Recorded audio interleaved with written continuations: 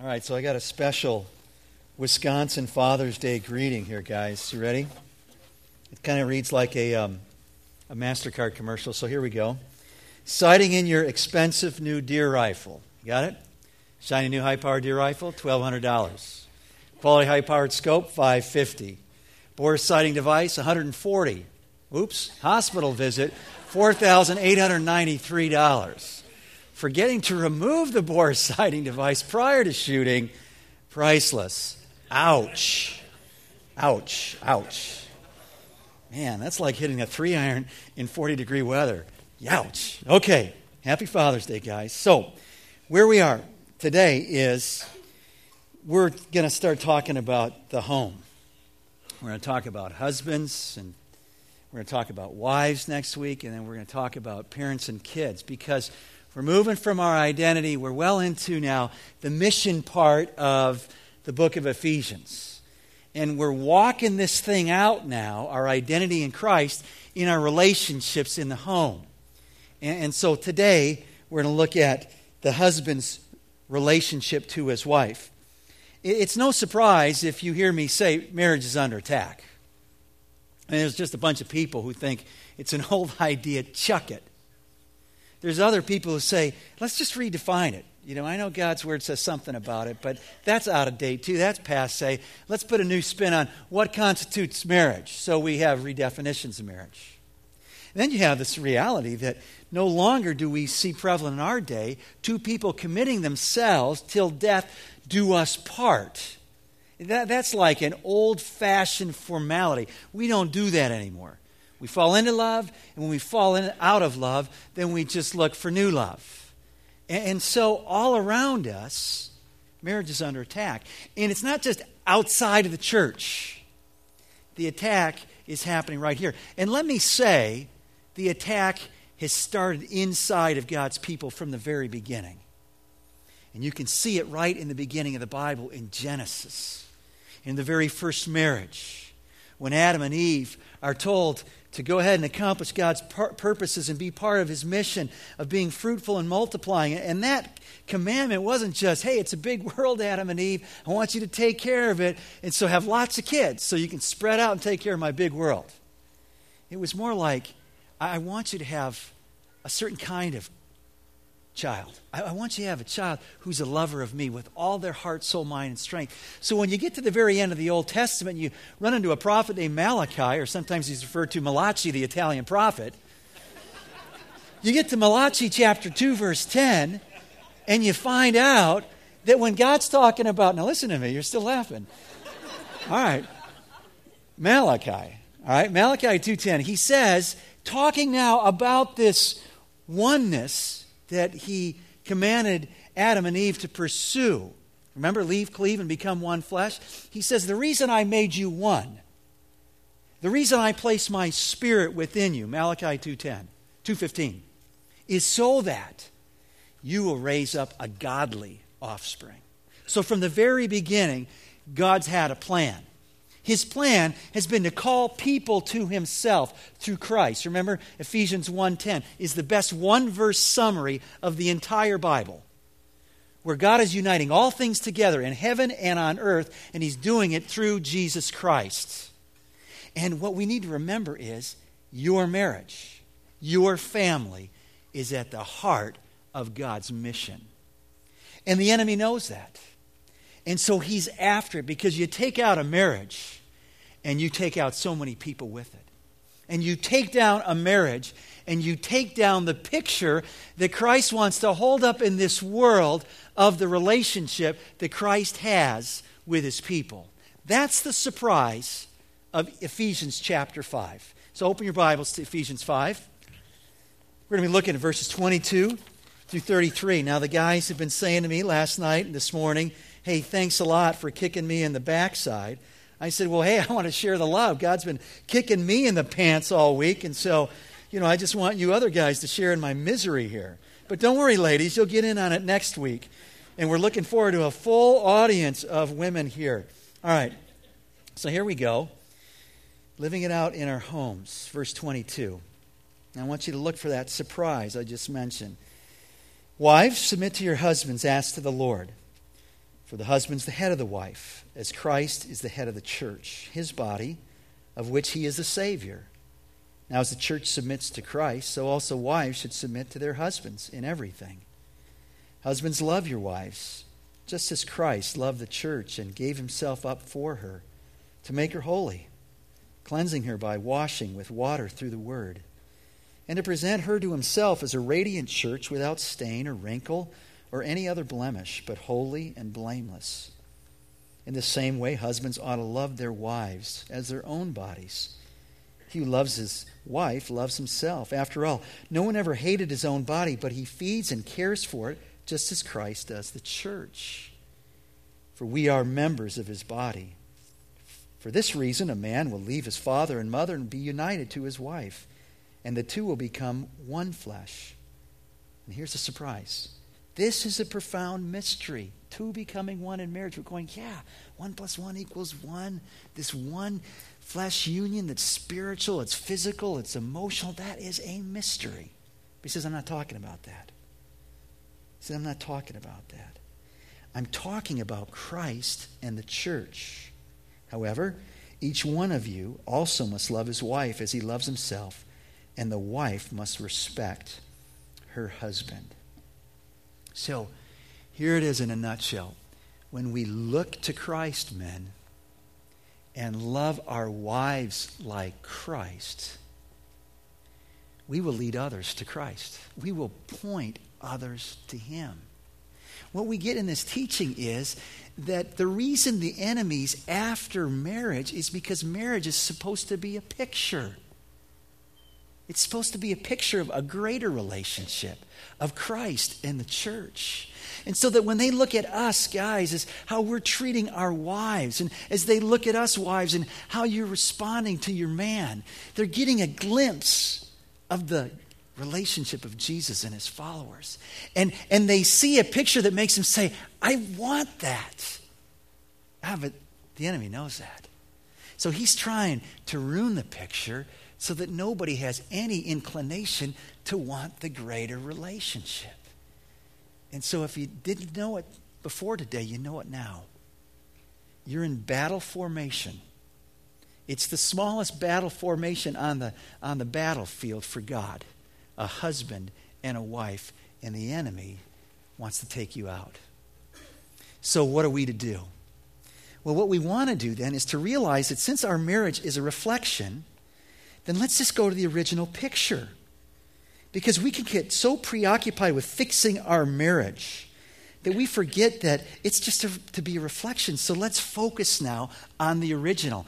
And as we focus in on husbands this morning, what we're going to do, guys, is we're going to look at Jesus. We're just going to take our clues from him. And so when we look to Jesus in this text, here's what we see. He is called the head. Now, we know about that word, the head. When we say he's the head or she's the head of the organization, we know what we're talking about. They're the leader, right? He's the leader. He is the head over the church. That's what the text tells us. But we know from chapter 1, verse 22, that God has placed all things under him, his feet, so that he would be appointed as head over all things for the church. Ephesians 1:22. In other words, Christ is not just the leader of his people. He is the leader over all things. That's why verse 22 refers to him as Lord, as King, as Master. So who is Jesus? Well, he's the leader with all authority and all rule over all things. He's also called the Savior. Do you see that down in verse 23? He is the Savior of his body, that is, of his church, that is, of his people, us. So that's what we see when we look to Christ. He's a leader who is our Savior. And when we put the two together and go down to verse 25, we all of a sudden understand what kind of a leader he is. He's a loving leader. He's a servant leader. And his servant leadership is epitomized through his sacrifice. When the scripture says in verse 25, he gave himself up for the church, it's not in a figure of speech, an expression. It's history. He died for you and for me. And verse 26 tells us why. Look down at verse 26. Why did he do this? He did it to make her, the church, us, holy. That word holy means set apart for his purposes, for the mission. It speaks to the blemishes and wrinkles and the sin in our life that needs cleaning up and cleansing and purifying and forgiveness. He did this. And he did this to bring us into a relationship.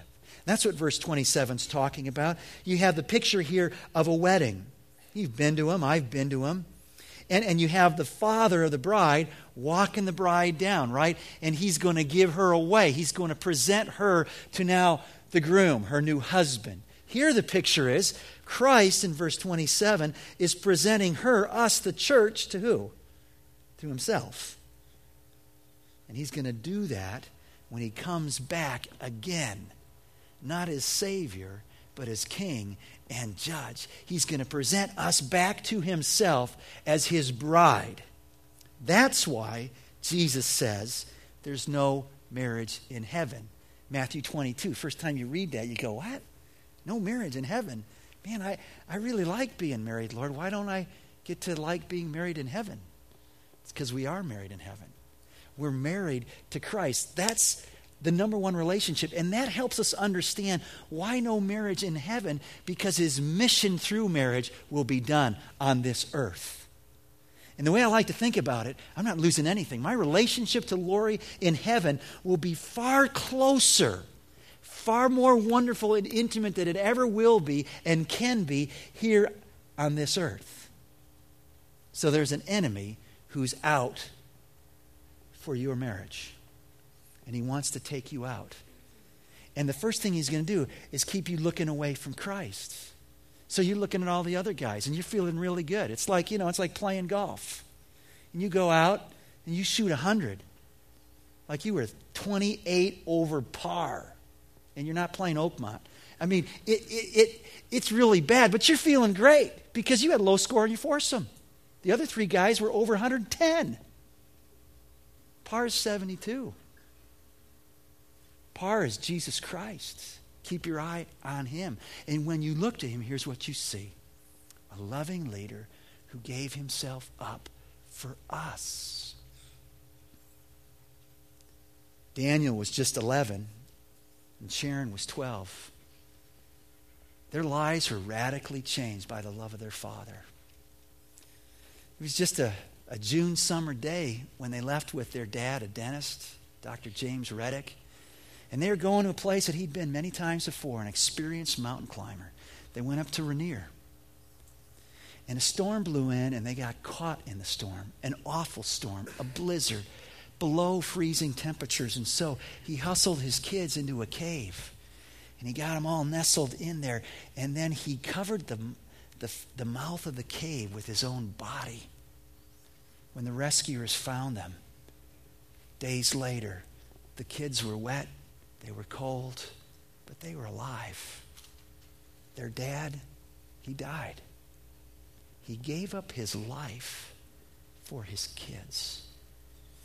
And we hear a story like that, and we can only imagine how little Daniel and Sharon's lives were forever changed. And when Christ died for us, He didn't do it for kids that loved him and were asking for a relationship. The scripture says we were rebels. We didn't deserve his love. We didn't deserve his sacrifice. We weren't even looking for it. We didn't even desire it. But he covered us up with his life. And we can live because he died. And men, that's where we got to go. If we're going to get it right, if we're going to get it right in our marriage, if we're going to move forward the mission of God, we got to keep our eyes trained on Jesus and keep seeing this kind of a leader, a loving servant leader who is gladly, willingly dying for his wife. All right, we go on as we think about this kind of leadership. We understand now that we're prepared, having looked to Christ, to love like Christ. And that's what we're called to do. We're called in verse 25 to love like Christ. But the deal is, guys, we forget our grammar. Some of us are saying, what do you mean forget? I never learned it. All right, grammar. Indicatives, imperatives. Indicative is a statement of fact. Imperative is a statement of command. We've switched the two as we read the text. We think the command is exercise your leadership. Oh yeah, that's right. I need to do that. I need to exercise my leadership. I'm the man here. I got to exercise my leadership. No, that's the indicative. That's a statement of fact. You are the leader. God already knows that. It's a settled question. The question is, what kind of a leader are you going to be? The command is, love your wife as Christ loves the church. That's what you want to keep your eye on the ball. That's the ball you want to watch. The command. The command. You are the leader. What kind of a leader are you going to be?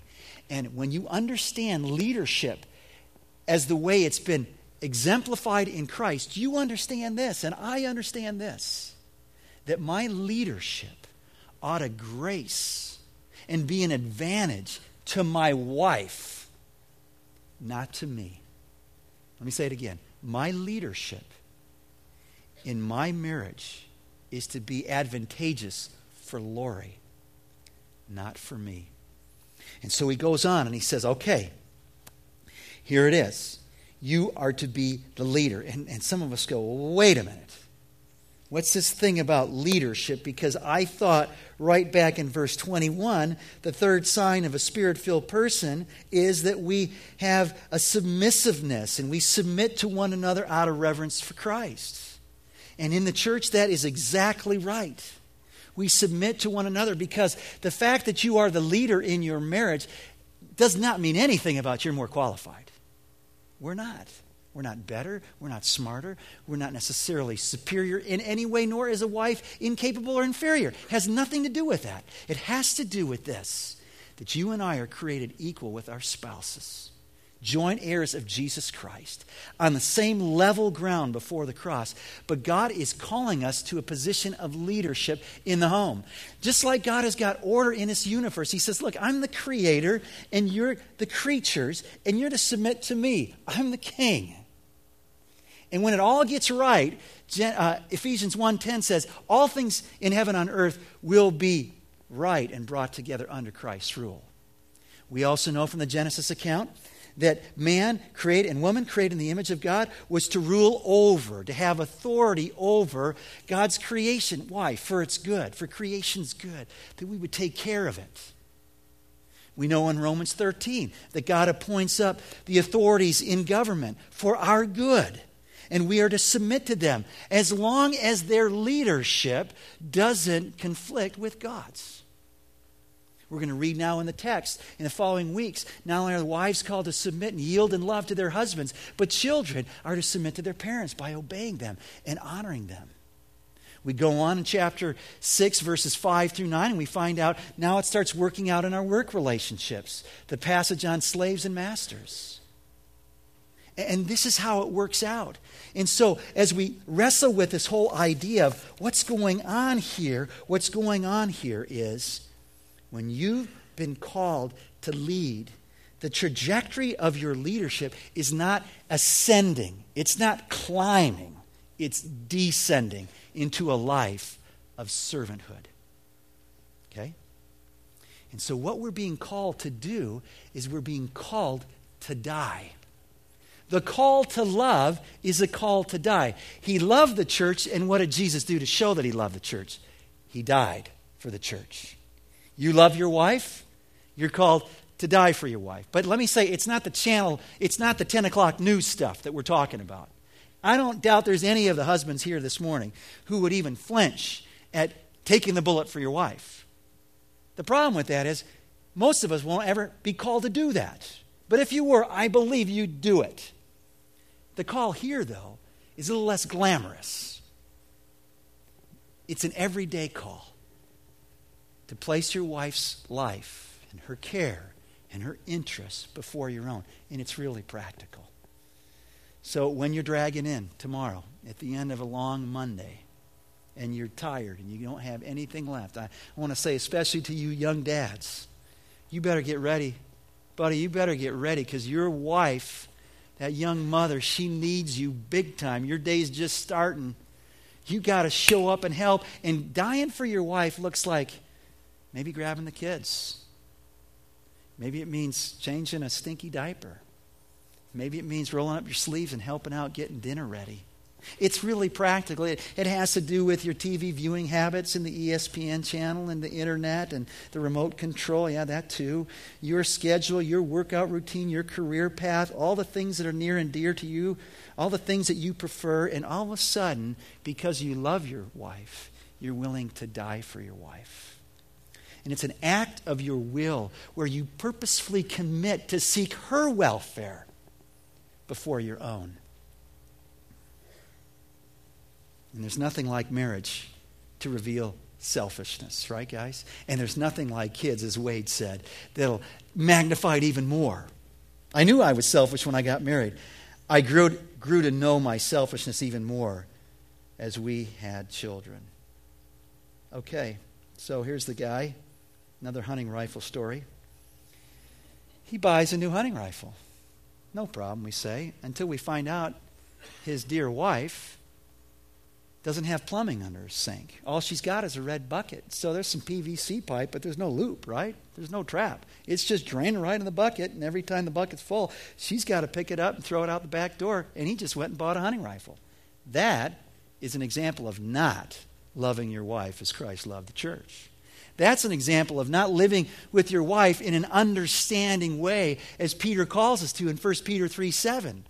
And for a lot of us, we're going, well, I'm just trying to help my wife understand why these things are important to me. That's not the teaching. The teaching is live with your wife in an understanding way. Know her. Know what she's about. Know what's important to her. Know what her dreams are, her cares are, her fears. Know what her longings are. Know what her sense is of the marriage and of the kids. You know that so that you can encourage her and you can strengthen her and you can listen to her and you can pray for her. He calls us to love. It's a call to die. And guys, let me just say it. No possum playing. You know what I'm talking about? No possum playing. So if you don't know what I'm talking about, you will when I tell you this story. Remember PE class, guys? Remember doing push-ups? Remember the guy was standing right over you? Man, were you cranking out the push-ups, right? When the PE teacher was standing over you and looking at you, you were cranking out push-ups. Now, maybe you didn't do this. Maybe some of the other guys did this. When he turned away and started looking and barking at somebody else, what'd you do? Or what? I guess you didn't do it, but the other guys did it, right? They just collapsed. The minute he's looking, they're cranking. All right? So this isn't about just doing it when she's looking. And it's not even just about doing it. It's about being it. It's about the attitude of your heart. Where your greatest desire is to lavish your wife with your love, with your life, with your energy, with your care, with your compassion. No possum playing allowed. And when that happens, he says this kind of love has a way of transforming people. In verse 26, we read that the love of Christ transforms us and it makes us holy. And he does it through the washing of the water of the Word. And you're to be a man of the Word, a man of integrity that's being filled by God's Word and whose words are speaking, as it were, the very words of God. 1 Peter 4:11. And your life lived out is doing what Christ's Word did to you. Christ's Word gives life. Christ's Word builds up. And your words and your love are to transform your wife to be more like Christ. We understand that this sanctifying effect is kind of a fancy 25-cent theological word. This setting apart, making someone more like Christ, isn't something just that a husband does, because 1 Corinthians 6:14 says, well, wives do the same thing to their husbands. In fact, parents can do that for their kids. The way we live our life can be transformational. And so the question, guys, today is your wife becoming more like Christ because of you or in spite of you? It's a call to die. And he says it's to transform your wife's life. And he says it's the kind of thing that should be as natural as loving your own body. Who hates their own body? Of course we don't. We take care of it. We feed it. We clothe it. We wash it. Feeding and caring speaks to taking care of our wife's physical and emotional needs. We're so much better, guys, aren't we, at the physical stuff than we are the emotional? The emotional requires a whole lot of attention and concentration and listening and putting aside our agenda to engage with our bride. And so that sets up the two temptations, the two dangers.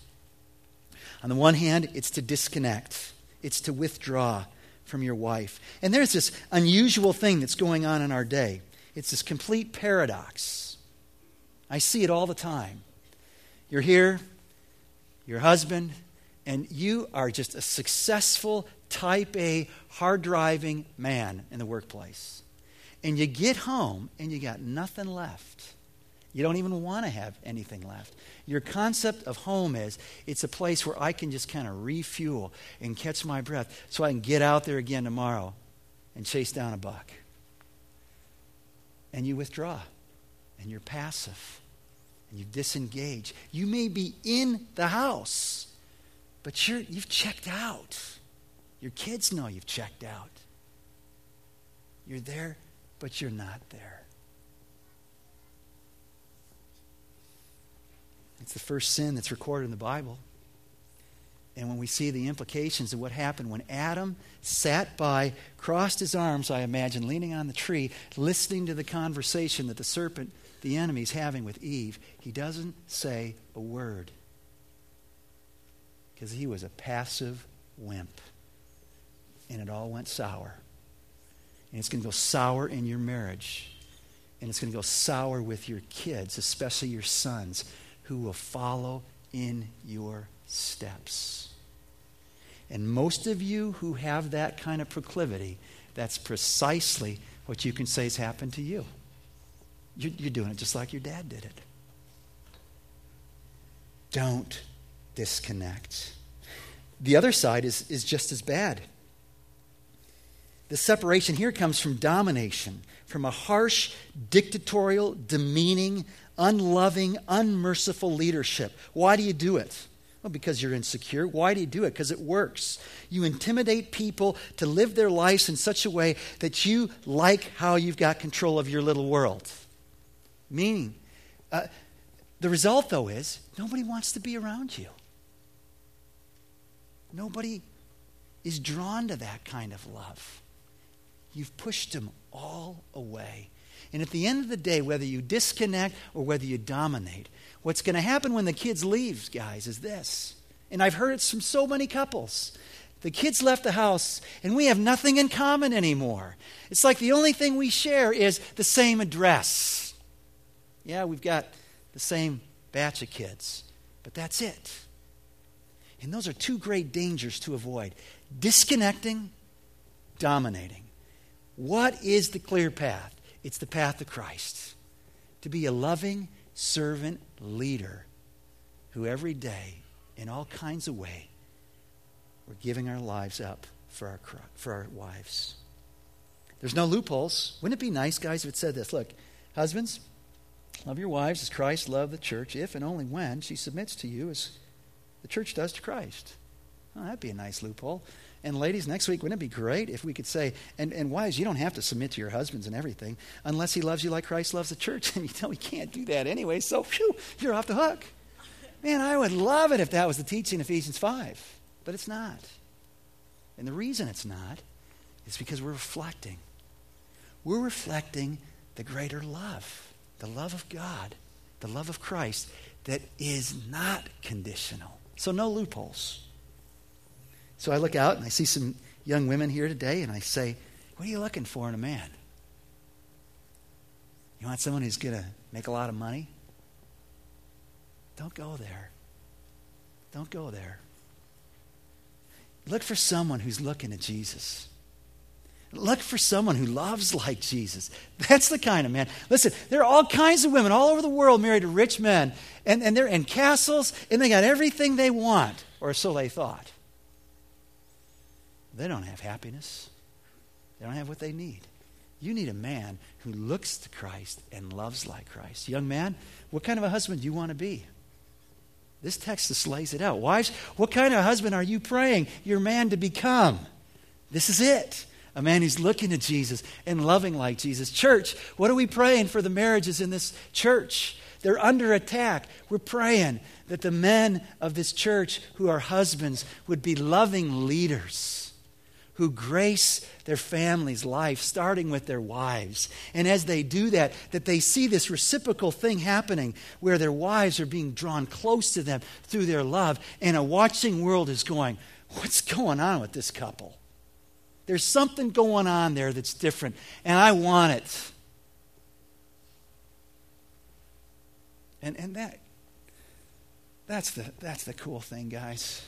Right before the enemy would like to beat you down into feeling bad, feeling like you're a lousy husband and dad, like, gee, I'm glad I went to Door Creek today. I just got beat up.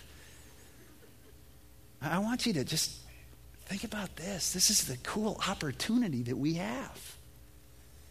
That we can love like Christ and see fullness in the relationships that are most dear to us.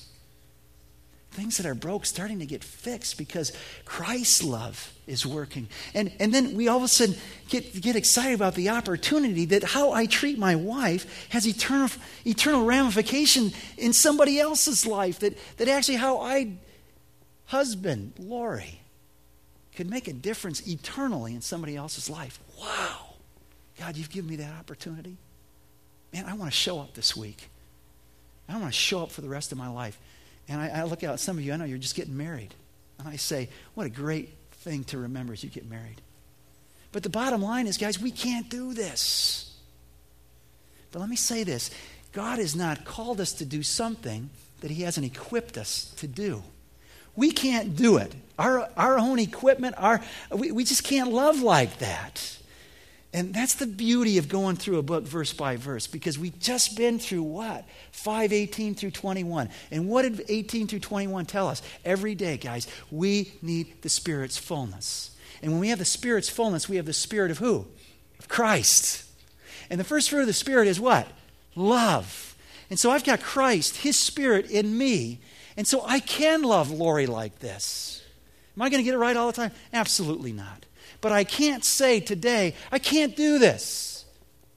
Because I can do this, not in my own strength, but in the power and the fullness of his Spirit. And so, together, let's be a people, especially the husbands, that are looking to Christ, that we might love like Christ and lead others to him. Let's pray.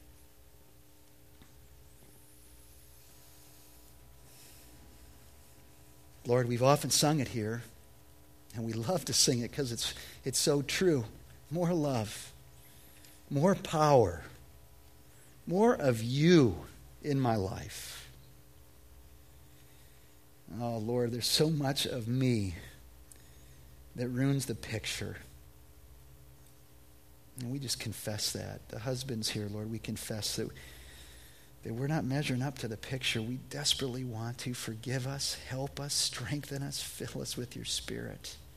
We know that's what you want, Lord. We're telling you that's what we want. We want people to get it as they look at us. We want, at the end of the day, when our wife and our kids and our grandkids circle around a plot of ground, that they would praise you.